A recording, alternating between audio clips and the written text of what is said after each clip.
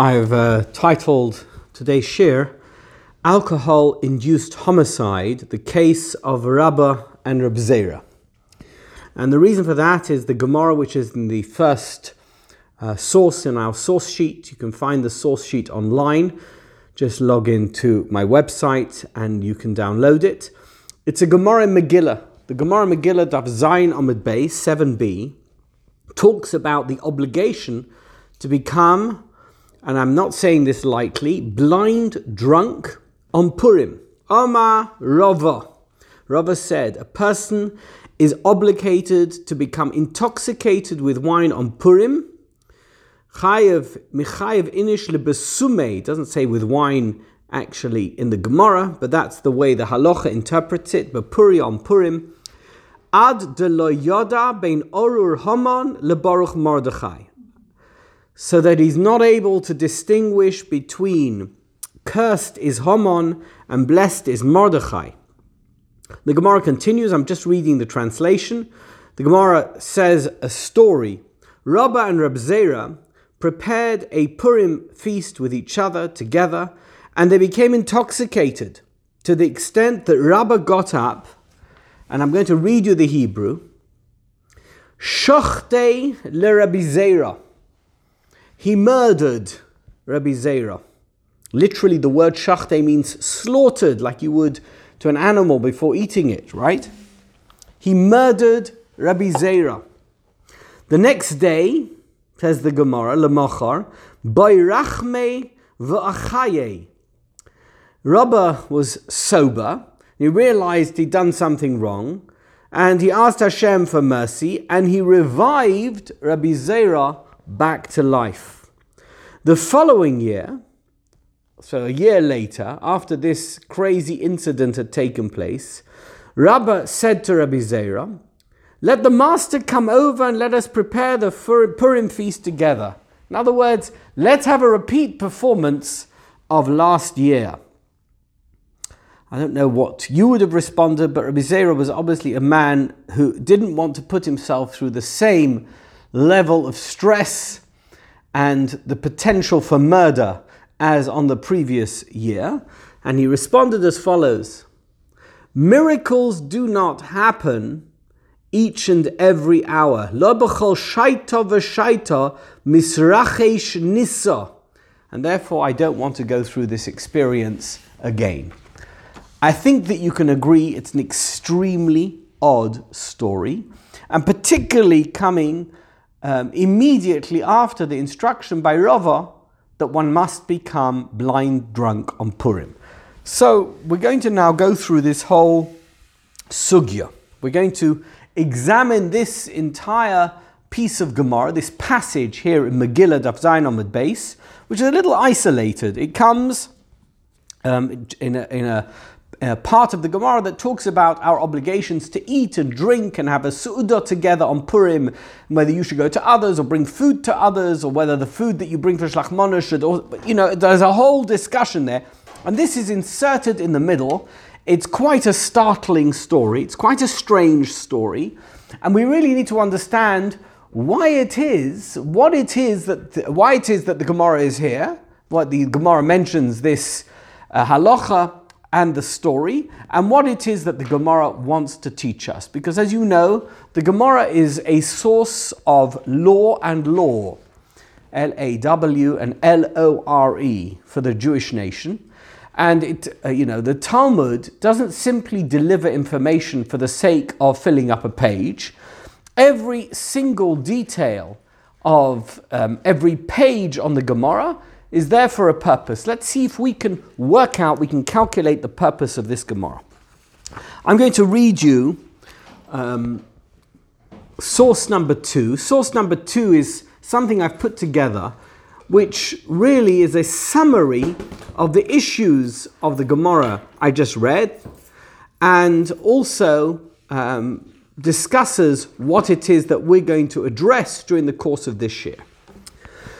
You can find quite a number of sources in the Torah and scriptures that praise the good qualities of wine and its inebriating effect. One famous example, I think you all know it, is in Tehillim. It's in Tehillim Kuf Daled Pasuk Nun Aleph. V'yayin yisamach levav enosh. And wine surely gladdens the heart of man. However, even though that's the case, there are also a number of stories in the Torah that condemn drunkenness and the resulting out-of-control behavior. For example, the story about Noach when he got drunk. It's in Bereshis chapter Tes, and the story of Lot and his daughters. They were in the cave. It's also in Bereshis in chapter Yud Tes.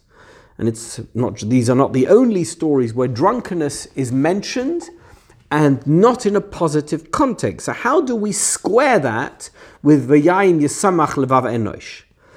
In Talmudic literature and Midrashim, one can also find both sides of the coin.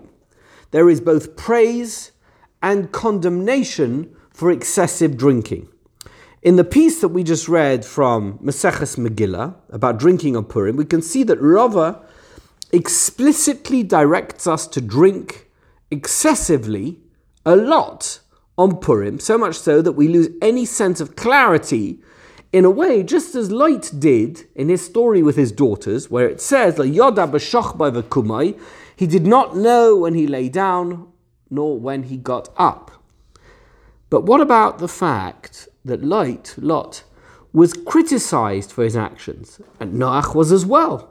Similarly, in the Medrash Vayikra Rabbah, there is an opinion that says that Nadav and Avihu, that's Aaron HaKohen's sons, Aaron the high priest had two sons, they went into the sanctuary and they were killed. Says this opinion in the Medrash, they were killed by God because they entered the sanctuary in a drunken state.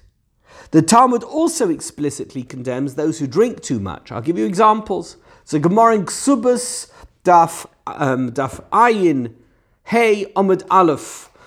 This is the direct quote. Drunkenness leads to forbidden sexual relations. There's another one in Sanhedrin. The previous one was Samach Hey Amud Aleph. This one is in Ayin Amud Aleph in Sanhedrin. There is nothing that causes a person greater lamentation, regret, than wine. So how do we square that with what Rava says, Mechayev Adam lebesume bepuria ad lo yoda? How are we meant to reconcile this contradiction? We also have the 13th century halachic authority, Orchos Chaim. He's quoted by the Beis Yosef. Who's the Beis Yosef? It's Rav Yosef Karo. He was the author of the Shulchan Aruch, but he also wrote a giant commentary on the Tur, and he distilled all the basic halachic information from that commentary into a final version that we know as the Shulchan Aruch. Of course, we're much more familiar with the Shulchan Aruch because it's a list of rules and regulations and customs. But a lot of the reasoning behind what he eventually decided was the definitive halacha can be found in the Beis Yosef that was written on the Tur, that was his commentary on the Tur. And this is what he says, quoting the Orchos Chaim, who is unequivocal in his criticism of drinking too much alcohol. This is the quote in the Beis Yosef. Inebriation is entirely prohibited in Judaism, and there is no greater sin than drunkenness. It is the cause of many other sins. So you see the Orchos Chaim quoted by the Beis Yosef, along with all the other things that we've said, both from Tanakh and from Gemara's Midrashim, are very clear that drunkenness is not something to be encouraged, and it's certainly not something to be celebrated. How is it that Rava says, Mechayev Adam lebesume bepuria ad lo yoda? How would Rava encourage us to do something which it would appear is an activity that should be prescribed by halacha, should certainly be forbidden? And finally, how do we explain the story of Rabbah and Rabbi Zera? Frankly, I'm going to be extremely frank here. I know we're talking about Rabbah, we're talking about the great Rabbah, who is one of the greatest of all the sages of the Talmud. But let's be frank. If he murdered Rabbi Zera, why wasn't he arrested for murder? So you're going to say, oh, he brought him back to life. Excuse me, attempted murder. Right? I mean, what would happen if one of us became so drunk that we caused somebody grievous bodily harm or worse? Surely, even if that person was revived and recovered, we'd still be arrested. Why? What's the underlying basis of this story? Is we're just dismissing it. It sounds flippant almost. Rabbah says the following year, we had such a great time last year. What a party. Come again. Are you kidding me? You murdered somebody at that party. Nah, it was fine. The next day was fine. What are you talking about? What are you saying, Rabbah? You killed somebody. Did you say sorry? Did anything happen to you? What are the consequences? What is this story trying to teach us? That's what I'm going to try and address during the course of this year. Let's turn the page, from page 2 now. Source number 3. This is Rabbi Avraham ben Harambam. So you know Maimonides had a son called Avraham. He continued in the tradition of his father in both philosophy and halacha, and he wrote various, I'm going to call them articles or essays, one of them which is called Ma'amar al Droshes Chazal, continuing in the vein of his father in Meir Nevuchim, trying to understand some of the difficult, challenging aspects of the Talmud, which is the narrative information. A lot of the stories in the Talmud and Midrashim appear to us to be, if you have a rational brain, to be a little bit beyond the realms of rational thought and rational cultural norms. Okay? So unless you're somebody who subscribes to magic or to, I don't say mysticism, but to like a sort of primitive folklore, you're going to find the stories in the Talmud quite challenging. In the course of this Ma'amar al Droshes Chazal, Rabbi Avraham ben Harambam addresses this story about Rabbah and Rabbi Zera in Megillah. So clearly challenged, as he knew people were, by this story, he felt the requirement to offer what we call in literary terms an apology. He's not saying sorry, but some type of apologetic explanation for a story that appears to us so jarring that we find it difficult either to take seriously, or if we do take it seriously, to understand why it should be included in the body of text known as the Talmud. So this is what he says. He deliberates over the stories in the Gemara, which were obviously written, he says, in an exaggerated way. With reference to the story of Rabbah and Rabbi Zera, he says that the story actually did happen, as opposed, by the way, to some stories that are recorded, but he says did not happen. Those are other stories. But in this particular case, he says the story happened. But, he says, the language used to tell the story should not be taken literally. Rabbi Avraham ben Harambam. We're not talking about some modern reform, enlightened academic. Rabbi Avraham ben Harambam. We're going to read you his words in the original Hebrew. Yesh ma'asiyos she'ir'u ba'olam k'mo shenichtavu. There are stories which did actually happen as they're written. Elo shedibru bahem lashon havoi ledatom ki lo yita'ah bal seichel. They were written deliberately, in a sense, using exaggerated, over-dramatic language in such a way that it would be impossible for any person who's reading that story to take it literally. You know, if I told you I jumped 3 feet, you might say, not sure in your physical state that that's something that's easily done, but maybe, I don't know, it's possible, right? I mean, we don't know for sure. Maybe suddenly Pinney did a lot of exercise and he did a lot of practice, he can jump 3 feet, it's possible. If I told you I jumped 50 feet, what would you say? You're not Superman, and, there's no special effects in real life. There's no way you jump 50 feet, so why are you telling me you jump 50 feet? I have no idea, we've got to work that one out. We'll get there. But you know that what I'm saying doesn't make any sense literally. Says Rabbi Avram ben Arambam, this is a story that happened, but the way it was expressed was deliberately presented so that we don't take it in a literal way, that we don't believe that actually what was said was what happened. Continues Rabbi Avram ben Arambam, Shehem divrei havoi, these are words of exaggeration. Ke'inyan she'omru b'gemara Tamid, as it says in Tamid, Dibra Torah Lashon Havoi. The Torah spoke in Lashon Havoi, in an exaggerated way, in an expressive way.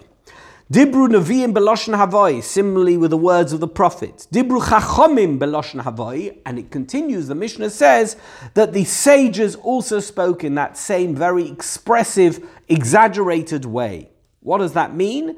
Ki b'Talmud yimotze Havoi le'ein mispar. In the Talmud, you can find exaggeration, literary license used very, very frequently. The dimyon hachelek hazeh ma she'amru b'Gemara Megillah. And an example of this can be found in our Gemara that we mentioned here in the first source that we read, the Gemara in Megillah Daf Zayin. Rabba v'Rab Zera of the Sudas about the Hadodi kom Rabba shachtei l'Rab Zera bayrachme alei v'achyeh. We can see in that story that it's not possible that it happened the way it was reported to us in the Gemara.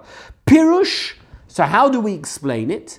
Shehiko, he hit him, upatza by chabura gedola, and he caused him to have a great wound or some terrible result of the hit that he gave him, right? He smacked him around it. Later on he says he hit him on his neck. He caused him to pass out.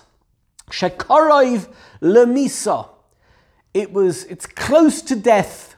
It was, a near-death experience, but he was unconscious to the extent that people thought, oh my gosh, he died. But he didn't die. Ulegoidel hamaka hevi shachte. And because it was such a big hit, Rabbah hit him so powerfully, the way the Gemara describes it by using this very exaggerated term, shachte, he slaughtered him, he murdered him. It doesn't mean, sometimes you say somebody's a killer. It doesn't mean he actually killed anyone.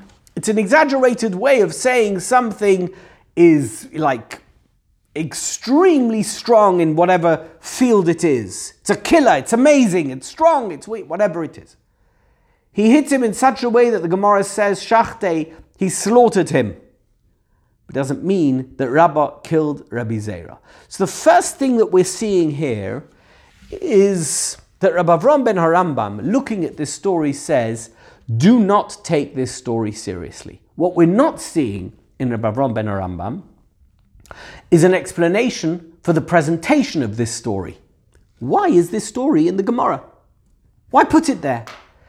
And in the event that it is there, at least offer some mitigating explanation. Don't just give us a story in this very exaggerated divrei havoi language and expect us to know exactly why it's there, because we don't. We're reading the story. We're uninitiated in the intentions of the sages when they included this story in the Gemara.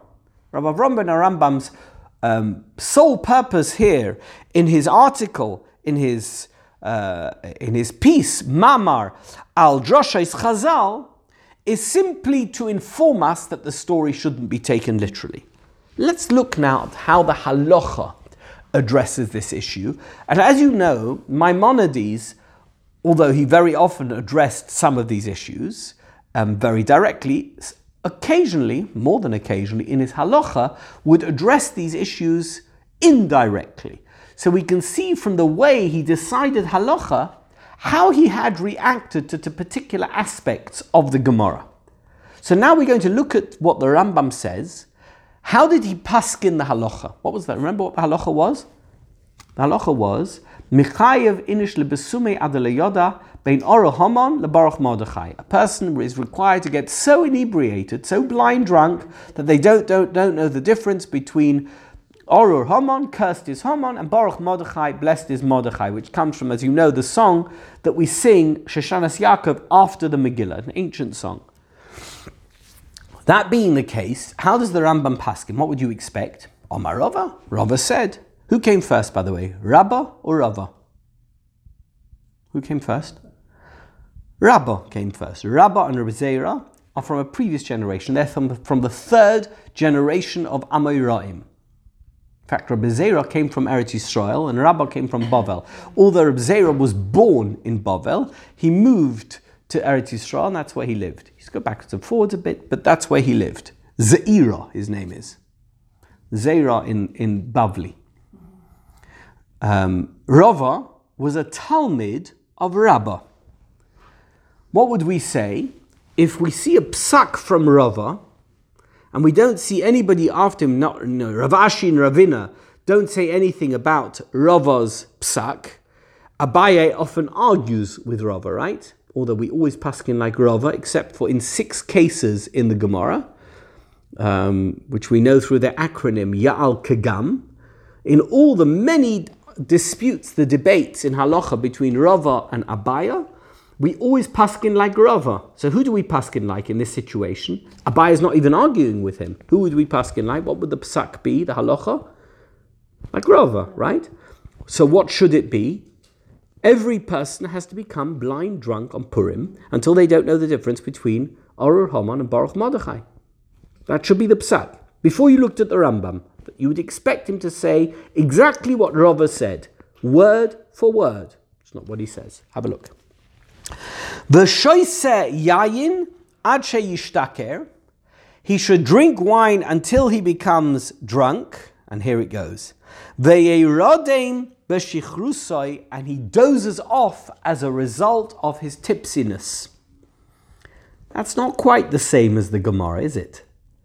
Doesn't not quite the same. It sounds like an interpretation. The Gemara says, Omar Rava, ad lo yoda bein Arur Haman leBaruch Mordechai. That's not what he says. What does he say? Until you doze off, until you fall asleep. Says the Masir Akeach. There's others as well. I've just chosen him because he speaks with great clarity. Upashat divrei Rabbeinu. Upshat divrei Rabbeinu. Sha'achar sheyishtaker yashen kadei shelo ye'ara eze takola chas v'sholem. Do you want to know the explanation of what Maimonides is telling us? Says the Masir Akeach. That he should drink so much that he falls asleep, because if he gets too drunk, it's going to result in him doing something which he will regret. Chas v'sholem. Don't allow yourself to go over the edge, because if you do, you will regret it. Continues the Masir Akeach.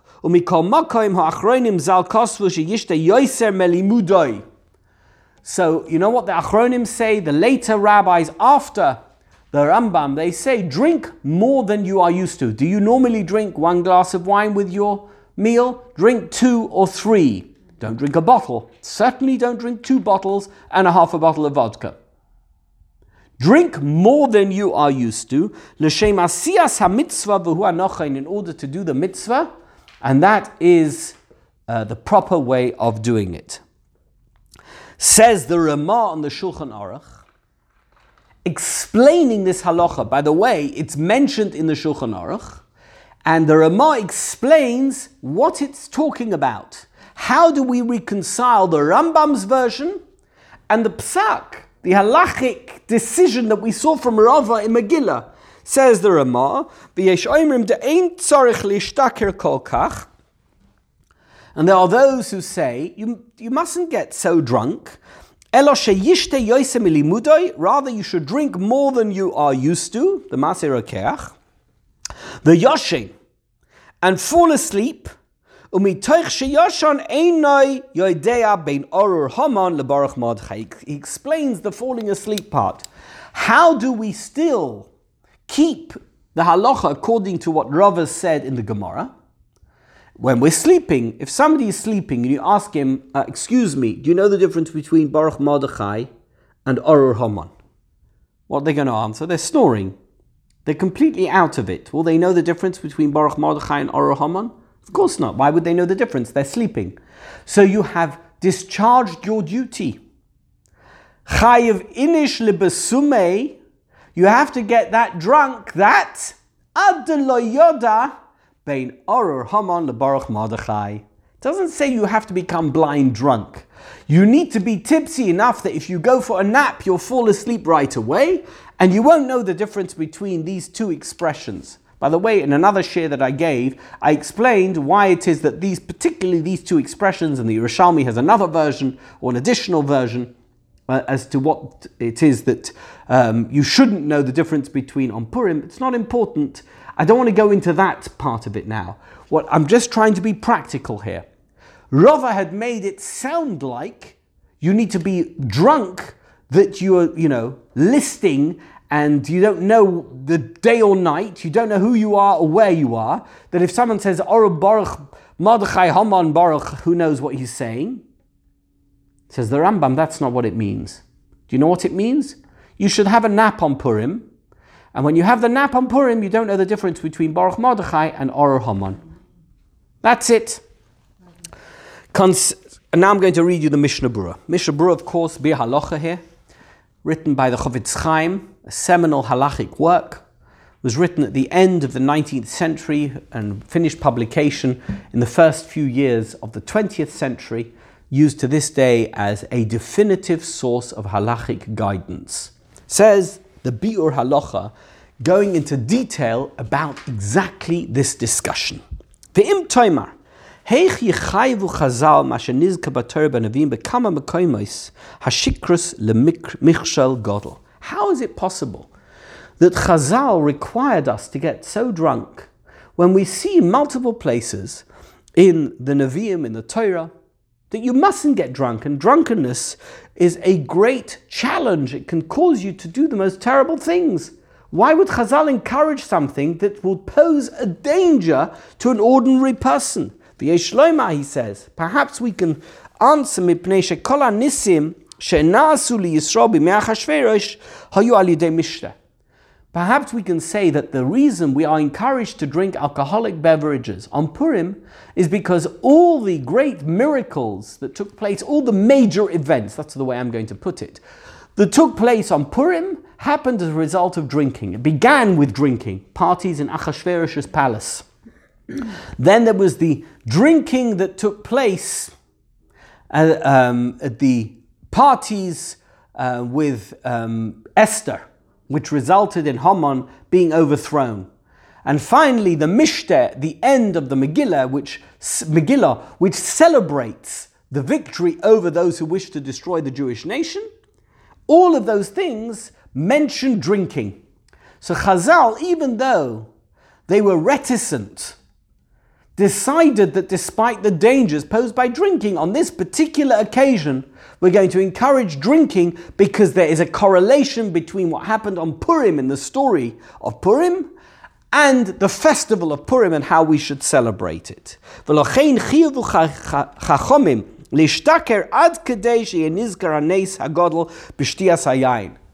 So you should use the wine as a vehicle to remind yourself of this great miracle that happened. In other words, the wine in and of itself is not to make you drunk, but the drunkenness that results from the wine. So why am I doing this on Purim? Oh yes, because Oror Haman and Baruch Mordechai.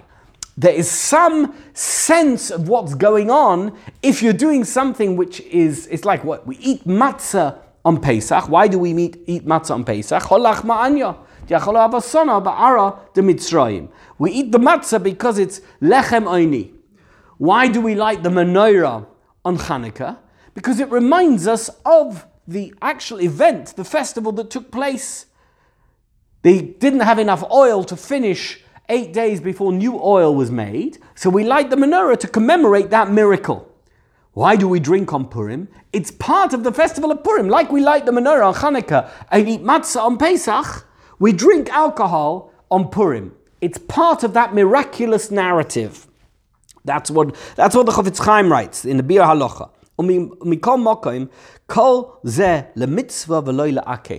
It's all something which is a mitzvah. In other words, it's a good thing to do, but it shouldn't. If you didn't do it, then it's not as if you haven't discharged your obligation. It's not one of the mitzvahs, one of the 4 core mitzvahs of Purim. It's something that enhances the mitzvah of Purim.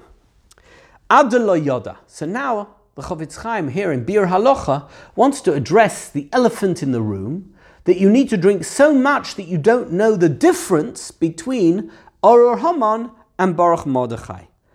V'zeh l'shoin ha-Meiri. The Meiri was a 14th century Rishon, one of the last of the great Rishonim that wrote commentary on the Talmud.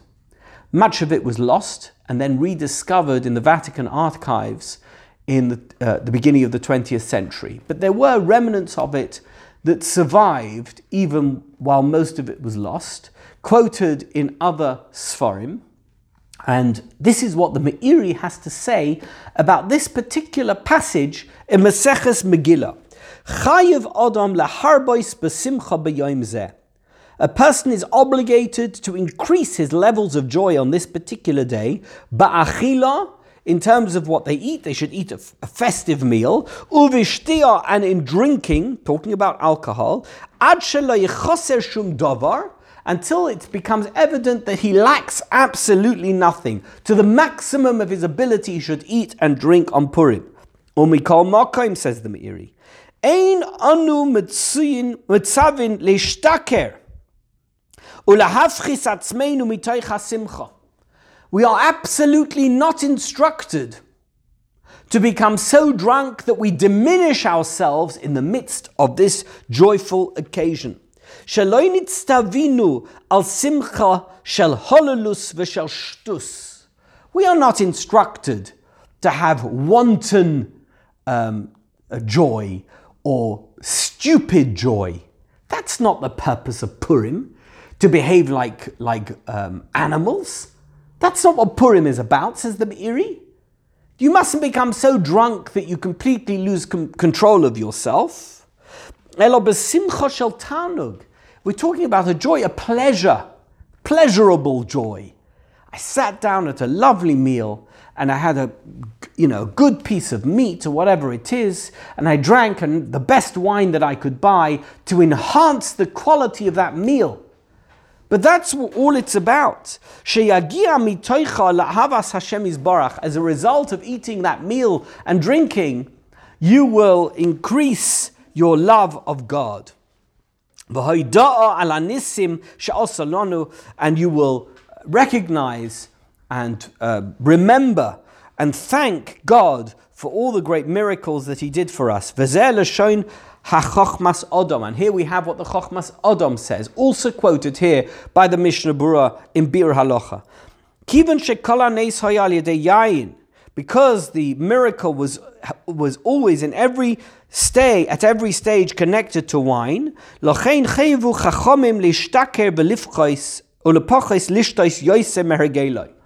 and at the very least, to drink a little bit more than one is used to, lizkar hanes hagadol, in order to remember this great miracle. Like we drink, I'm not comparing the two, we drink 4 cups of wine on Pesach, as part of this remembrance that we have of the miracle of Yetzias Mitzrayim. On Purim, which is connected so much to drinking in the narrative itself, if you read the Megillah, we should drink at the very least more than one is used to drinking at a normal meal of celebration.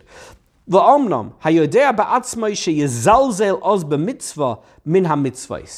you know that as a result of drinking more than you are used to, that somehow you're going to be, you will discard, you will ignore, you will marginalize, forget, mistreat any mitzvah that you have to observe during the period of time that you're going to be drunk. For example, Netilas Yodayim, washing your hands to make the bracha of Al Netilas Yodayim. Or Birkas Hamazon, to bench after the meal. You're so drunk that you won't be able to bench. Or you won't be able, because of your drunkenness, to pray mincha, the afternoon prayer, or mariv, the evening prayer.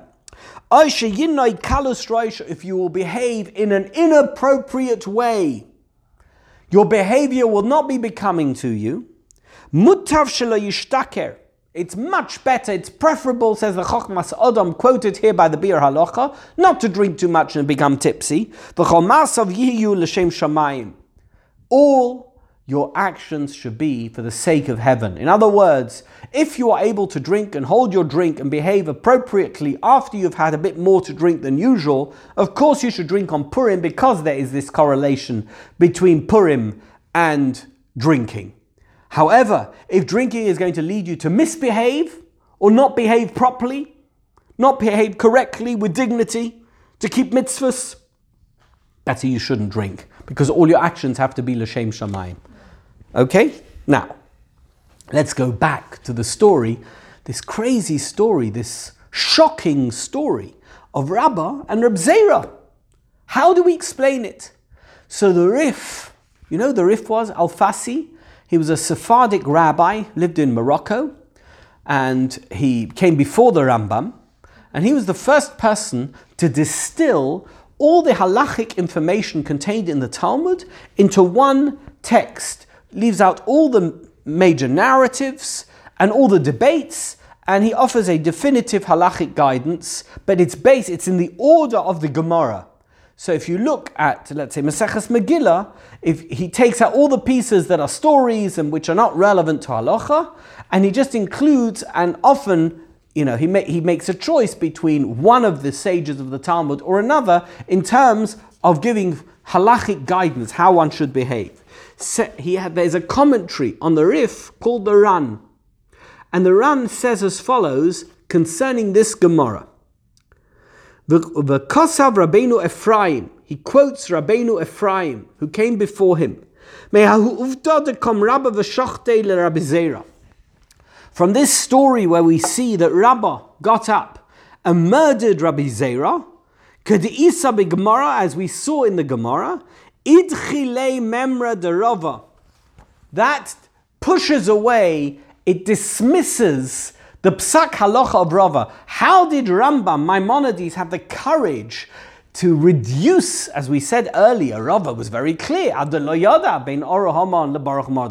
get drunk. Lebesume doesn't mean sleep, it means get drunk. But Maimonides reduced it. Remember, he kind of parked it into the falling asleep, dozing off side of things, in order, said the Maser Akeach, so that one should forget the difference between Baruch Mordechai and Orah Haman. But either way, he certainly doesn't keep with Rava's psak, says the Ran, quoting Rabbeinu Ephraim. Do you know why? Because the story inserted into the Gemara is to teach you that even though Rava said that is the pure halacha, that the negative effect, the potential negative impact of drinking too much is so great that even the great Rabbah got into this situation where he caused physical bodily harm to Rabbi Zera, and the Gemara put that story in to tell you, be careful, watch out. This halacha shouldn't be taken too seriously, because you can dismiss it in the event that if the great Rabbah behaved this way, who knows how you are going to behave if you have too much to drink. It's absolutely not okay to behave this way, and we don't want anyone to fall into that same trap. Says the Maharsha, with the top of page 3. Davar temuhahu lefarshay kapashte, with absolutely impossible. I cannot fathom, says the Maharsha, how we could ever interpret this story according to its basic meaning. V'nireh deratzaloima, and therefore it appears to me that this is what the story wants to say. Ke'en shachte da agavre chamra kfia lishtois yosemidai ad shechola v'nota lomus. That what happened, how did he murder him? He didn't murder him. He forced him to drink. He said, come on, it's Purim, have another drink, have another one. Just drink one more, just have another drink. And he drank too much, more than he was able to drink, until he fainted or fell into a drunken stupor, and he wasn't able to function properly, and it was almost as if he had died. And Rabbah was so nervous at what had happened as a result of him pushing Rabbi Zera to drink, that he davened for him that he shouldn't die, Michayli Zeh, from this sickness that he'd been seized with as a result, I guess, of alcohol poisoning. Ad shenis rape v'chai, and his prayers were answered, and Rabbi Zera eventually woke up from from his having fallen into this drunken stupor, and he lived. Umatzinu b'mikra v'talmud loshen chai miloshen refuah. And we see that the word chai, says the Maharsha, doesn't always mean he became alive, but that he recovered. So again, the Maharsha wants to even diminish the literal aspects of the story so that we don't suspect the great Rabbah of having murdered his friend. Here we have, the next thing is very interesting. So you know that the Chasam Sofer, Rabbi Moshe Sofer, he was originally from Frankfurt. Okay, he learned in yeshiva in Frankfurt. And eventually he became the Rav of Bratislava. Right? So that was towards the end of his life, the last almost 30 years of his life, he was the Rav of Bratislava, Pressburg. He was married to a wife for many, many years, never had children. And eventually she died, and he got remarried. He remarried the daughter of Rabbi Akiva Eiger, who was basically the same age as him. They were colleagues. And Rabbi Akiva Eiger had a brother who was actually younger than Reb Moshe Sofer, than the Chasam Sofer, who is now his uncle. And they became very close. His name was Reb Simcha Bunim Gintz, or Eiger. Gintz was the family name, Eiger was the place they came from.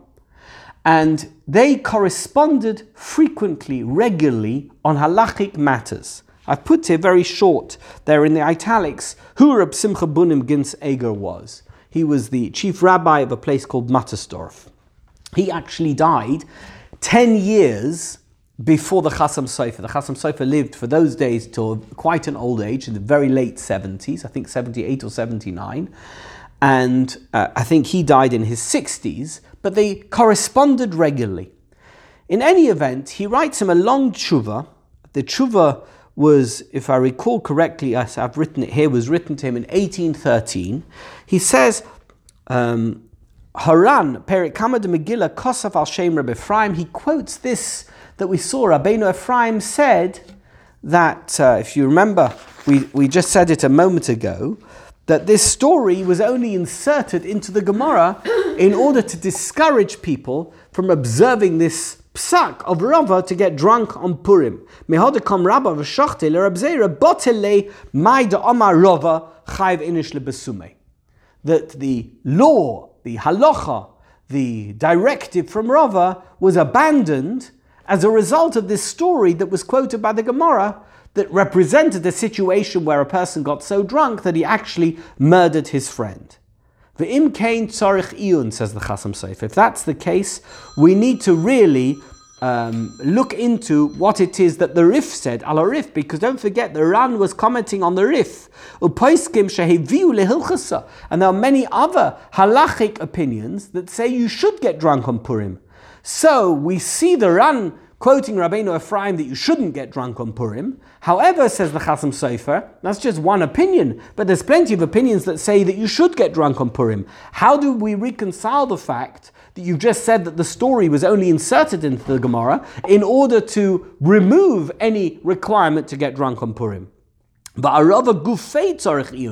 we even need to work out about Rava himself. We need to reason as to why he would have paskin that way. To have a basar Rabbah. So what did we just say about Rava? Who was his Rebbe? Rabbah. Surely he knew this story about Rabbah murdering Reb Zera. If he knew this story, how could he then later on, after that story happened, paskin, say that the halacha is that you should get so drunk on Purim that actually you might do what Rabbah did to Reb Zera. V'amar chayv inish lebesume. And he paskins the halacha that a person must get inebriated on Purim to the extent that he can't tell the difference between Baruch Mordechai and Or Haman. Al-Kain nire lefi aniyastati. Says the Chasam Sofer, for that reason, I would like to humbly suggest. He quotes a Gemara in Shabbos, Mazel sha'a goyrem man dehava b'ma'adim. Fascinating. He says, and this, if you look below, I've actually, number 10, I've actually put the Gemara in there. Someone who is born under the influence of the planet Mars will be someone who spills blood. That's what it says in the Gemara. I don't know what they believed or didn't believe. It's a long piece of Gemara, by the way. It's not just this. The Gemara there talks about if somebody's born Sunday, somebody born on Monday, somebody's born on Tuesday. And one of the things that are mentioned there is somebody who's born under the influence of Mars, whatever that means. I don't know enough about astrology. Is it astrology? Astrology, I don't know enough about it to be able to tell you what that means. But at the moment we can see Mars here in the sky in California. I don't know if in the rest of the world, but you see the difference between a planet and a star is that a star twinkles and a planet doesn't twinkle. So if you look up in the sky at night, you'll see that there's one quite large star that's constant. That's the planet Mars. In any event, Rav Ashi said, it's in the Gemara, he will either be a bloodletter or a thief or a slaughterer of animals, a sheichet, or a moel, somebody who does circumcisions. Now look at this quote. Rabba said, I was born under the influence of Mars. Rabba gives Eidus testimony on himself that he was born in that, whatever that period of time is that's called under the influence of Mars, but I don't do any of those things. So how can you suggest that somebody who's born under the influence of Mars is going to be somebody who spills blood, because I'm not a bloodletter, a thief, or a sheichet, or a moel? So Abaye said to him, my master also punishes and kills as a judge. So as a judge, you have the power of capital punishment. He's suggesting here that Rabbah had, at least on an occasion, or more than one occasion, been a judge in a capital case, where he had passed judgment on a capital crime that resulted in an execution. In other words, you are somebody who spills blood, even though you're not guilty of spilling blood, and you're not any of those four things that were mentioned. Nevertheless, you can see that the correlation between your being born and under the influence of Mars has had an effect on your life. To go back to number 9 here, let's see what the Chasam Sofer makes of this Gemara. That which you are born under the influence of Mars has an effect on your life. And we saw that Rabbah said, I was born under the influence of Mars. Marnami enish v'kotil ayin sham, and he quotes the Gemara. The Efsha says, the Chasam Sofer, it's possible. So you're going to say, why didn't Abaye say to him, don't forget, Rava and Abaye were both Talmidim of Rabbah. Remember I said that earlier. Why didn't Abaye say to him, why did he say to him that you're a judge in capital cases? Why didn't he just say to him, of course you're a murderer, a blood spiller. You killed Reb Zera. The Eloite Mahachi, Havale Lemema Marnami Shachte Le Reb Zera. Says Chasam Sofer, it must have, that this story about Rabbah admitting that he was born under the influence of Mars must have happened before the Purim story where he killed Reb Zera, because otherwise surely Abaye would have asked him, what are you talking about? You killed Rabbi Zera. V'hashte yesh loima. Dafka Rabbah de'itziyalid b'ma'adim shchicha gabe hazeka. So why is this story here? Says the Chasam Sofer, notwithstanding the fact that the story in Shabbos happened before, nevertheless, the reason the Gemara includes this very strange narrative is to tell you, if you are a person who has an inclination because you were born in an astrological time that will affect the way you behave, if you're such a person who might commit a murder, then you mustn't get drunk on Purim. Aval rupa de alma chayiv lebesumei. However, the vast majority of people don't have that inclination because they weren't born, as it were, under the influence of Mars so that they might spill blood, and therefore they are obligated on Purim, like Rava says, to drink to the extent that they don't know the difference between Orah Haman and Baruch Mordechai. And we know that Shluchei Mitzvah einan nizakin. Nothing bad is going to happen, and we know that those who are doing a mitzvah will never, as a result of that mitzvah, cause any harm, and they themselves won't be harmed. And bad things will not happen as a result of the joy of the simcha of Purim that we're celebrating by drinking a lot. V'nizkeh, says the Chasam Sofer, may we all merit lismayach beveis Elokeinu, to celebrate in the house of our God. Amen. So you see the Chasam Sofer backpedals on Rabbeinu Ephraim and the Ran and others, including the Rambam, who suggest that you shouldn't drink on Purim, and that this story that was included in the Gemara was to act as a warning that the halacha of Rava, the psak halacha of Rava, is not to be taken seriously to the extent that every single person should drink. He says, no, there are a minority of people that might fall in under this rubric of misbehavior, but the vast majority of people, even if they get very drunk, will not misbehave and nothing bad will happen to them. That was an exaggerated, extreme story that was included just as a note of warning, but really everybody is going to be absolutely fine. Shluchei mitzvah eino nizokin. Now I've included a long piece from the Lubavitcher Rebbe, which will take us through almost until the end. I took it from a translation online, but I have somewhat changed the translation. And if there are any errors in this translation, it's all my fault. It's got certainly nothing to do with the Lubavitcher Rebbe.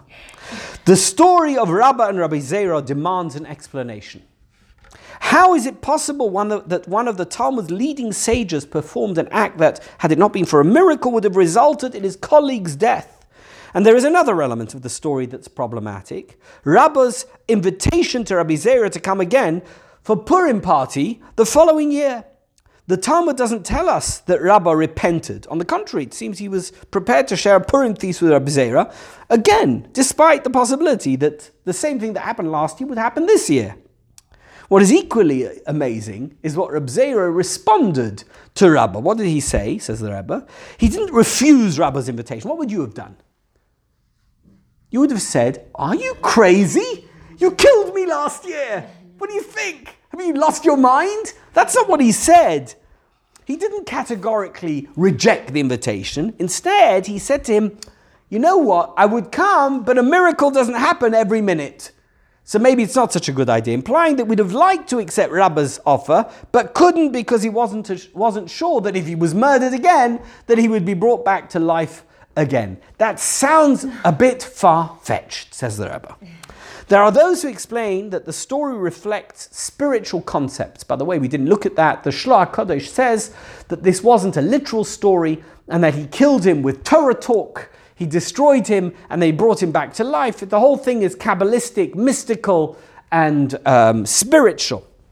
But, says the Rebbe, it would be wrong to say it is merely an allegory, as it would appear that the story about Rabbah and Rabbi Zera is being quoted by the Gemara as an example of the directive being discharged, namely, Chayv Inish Libesume Adela Yoda. A person is obligated to become intoxicated on Purim.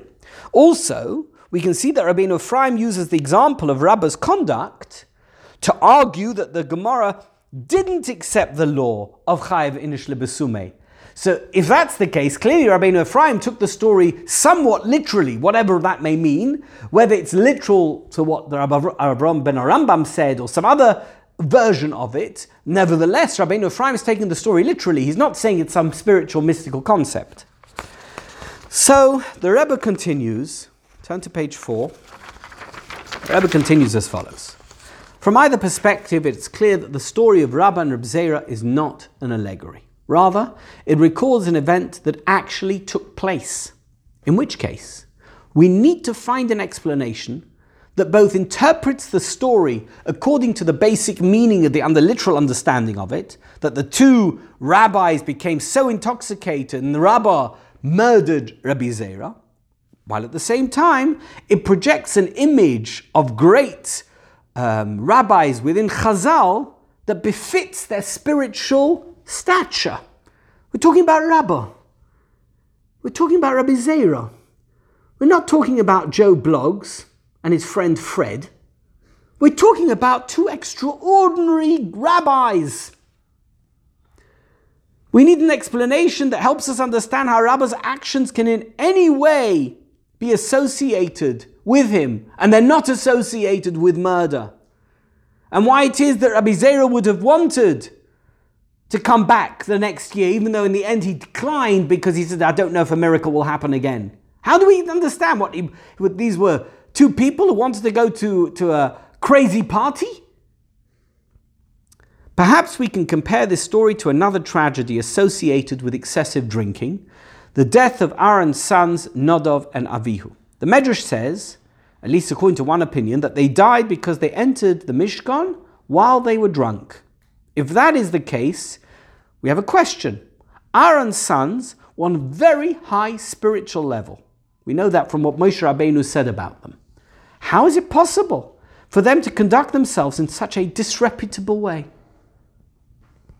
The Orach Chaim explains that the death of Nadav and Avihu can be understood as follows. They came so close to the sublime light with holy love that they died because of it. Their death was equivalent to the death of the righteous.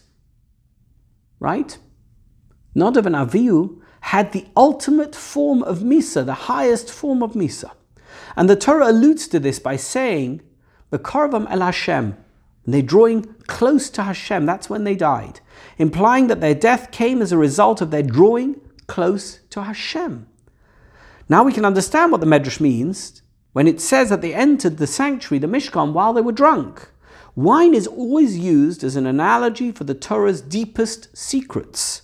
Nichnas yayin, yotza soid. It's reflected in that chazal.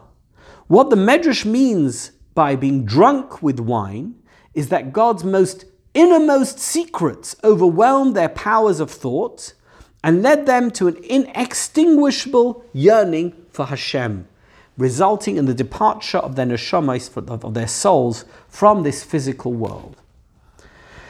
And even though this is kind of an allegory, says the Rebbe, it's not completely divorced from the facts of the story, because in addition to partaking of the Torah's mystical secrets, Aaron's sons actually did drink wine. And it was because they were holy, when the alcohol released their inhibitions, it spurred them towards spiritual potential that they already had.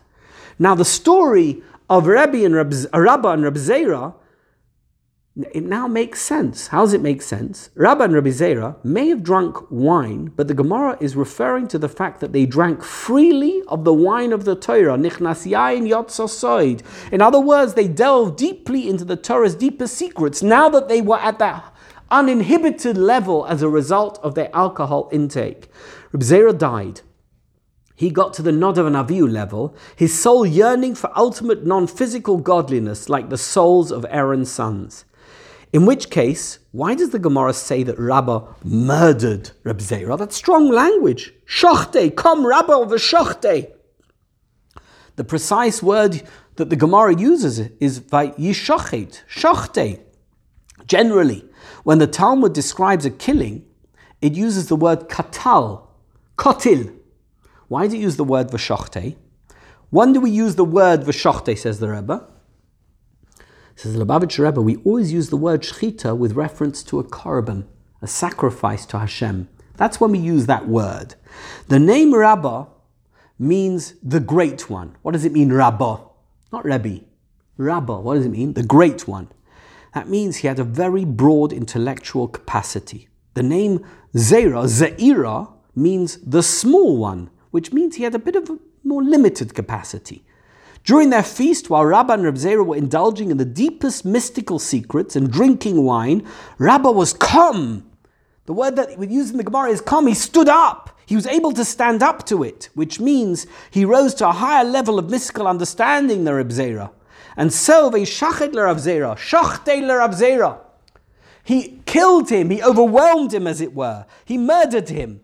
By drawing Rabbi Zera after him, sharing his deep knowledge and understanding with him, Rabbi Zera, who was not at that level, was not able to keep up and his soul left him. Now we're beginning to get some sense of the story. Rabbah's responsibility for Rabbi Zera's passing was an error of judgment. It's not murder. He didn't realize that Rabbi Zera couldn't keep up to that level. He thought that Rabbi Zera could, as he himself could, contain his soul despite becoming aware of these mystical truths. And since Rabbah had the power to bring Reb Zera back to life, he formed the opinion that the expiry of Reb Zera's soul in love for Hashem was not actually a negative experience. That's why he invited him back for Purim the following year. But Reb Zera declined the invitation. He realized that his journey, and by the way, our journey, us ordinary folk, is to serve God within the context of our material existence. He wasn't sure that he would be able to contain his soul in the face of these powerful secrets, and he was scared to die again. Die in that sense again. A miracle does not happen every moment. That's what he said to Rabbah. And he is therefore not willing to take the risk that he would not be able to continue his life on the material plane. And finally, says the Rebbe, the story of Rabbah and Rav Zera is cited to support the law that a person is obligated to become intoxicated on Purim to the extent that he doesn't know the difference between Orah Haman and Baruch Mordechai. Mechayev Adam lebesume bepuria ad lo yada bein Baruch Mordechai Orah Haman leBaruch Mordechai. The fact that this law is brought in the Shulchan Aruch by the Shulchan Aruch, the Beis Yosef, indicates that we must not fear negative consequences. It's Purim.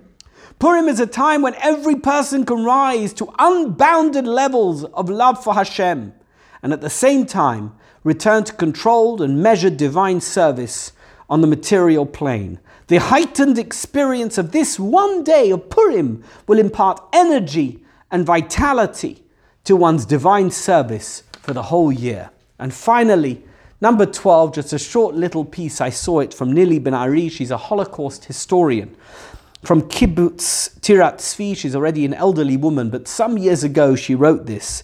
Words from my father. Every year on Purim, she said, my dad would tell this story about Rabbah and Reb Zera from the Gemara and Megillah, and he would then repeat all the questions that this story raised, and after that he would offer a Hasidic explanation, something he picked up as a child when he was in Galicia in Poland before the Holocaust. This is what he said. Do you know why Rabbah slaughtered Reb Zera? Because Reb Zera poured him black beer instead of white beer. You know, Hasidim loved to drink white beer together. And once they were merry, they made sure to tell the story of Rabbah and Reb Zera. And by citing this strange explanation for the murder, what they were really saying was that the story was not to be taken literally. It never happened. Lo hoya v'lo nivra. It's just a fable. We'll leave it here for today.